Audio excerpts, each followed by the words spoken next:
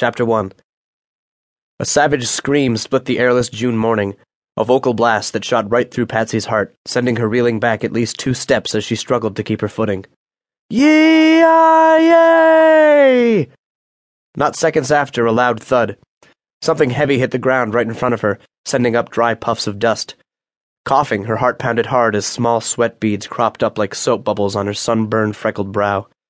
Grabbing at her chest for a gunshot wound and finding nothing, Patsy shook off the shock with a quick jerk of her head, commanding herself silently to remain calm.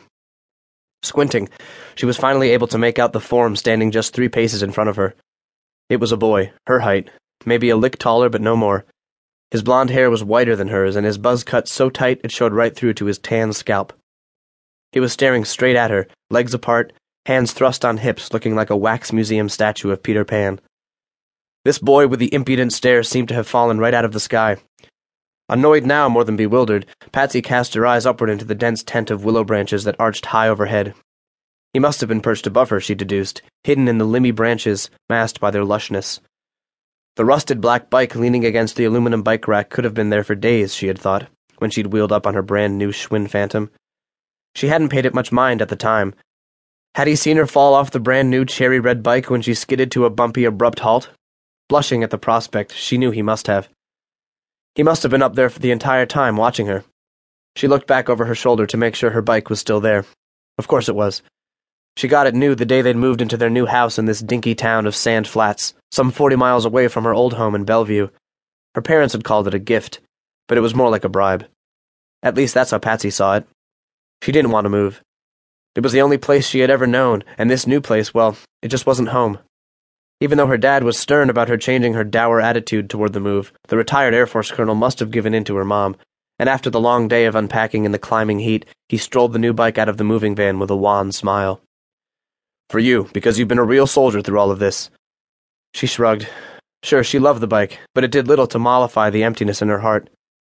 Pulling the flat of her hand thickly across her forehead, Patsy pushed the sweat high into her tight, curly blonde hair and turned back to the belligerent boy before her, who hadn't moved since he dropped from the massive willow, the lower branches of which encircled them in its shade, rustling little with the dearth of a summer breeze.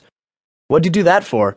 Patsy asked with a huff of indignation, straightening her back and chucking her chin. To punctuate her question, she gave the .22 rifle she had been holding a small, threatening shake. The boy remained silent and his stance unmoving, but his blistering blue eyes flickered at the shake of her gun, and a comical smirk danced around the corners of his mouth. Patsy's own mouth turned down at this, and she jostled her gun again, hoping to jar the boy into speaking.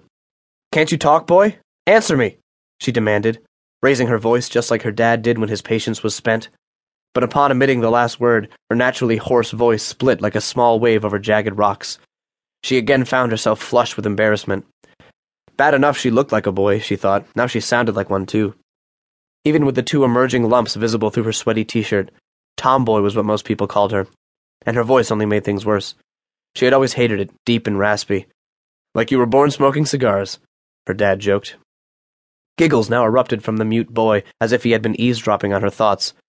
"He's sick in the head," Patsy thought, perplexed, as she pivoted to his right, attempting to skirt around him. "If he ain't gonna talk, I ain't gonna stay," she thought to herself. She shook her head in disgust as he, too, stepped sideways, almost gleefully, to block her. Irritated, she moved quickly to his left. Anticipating, he blocked her again, and once more again.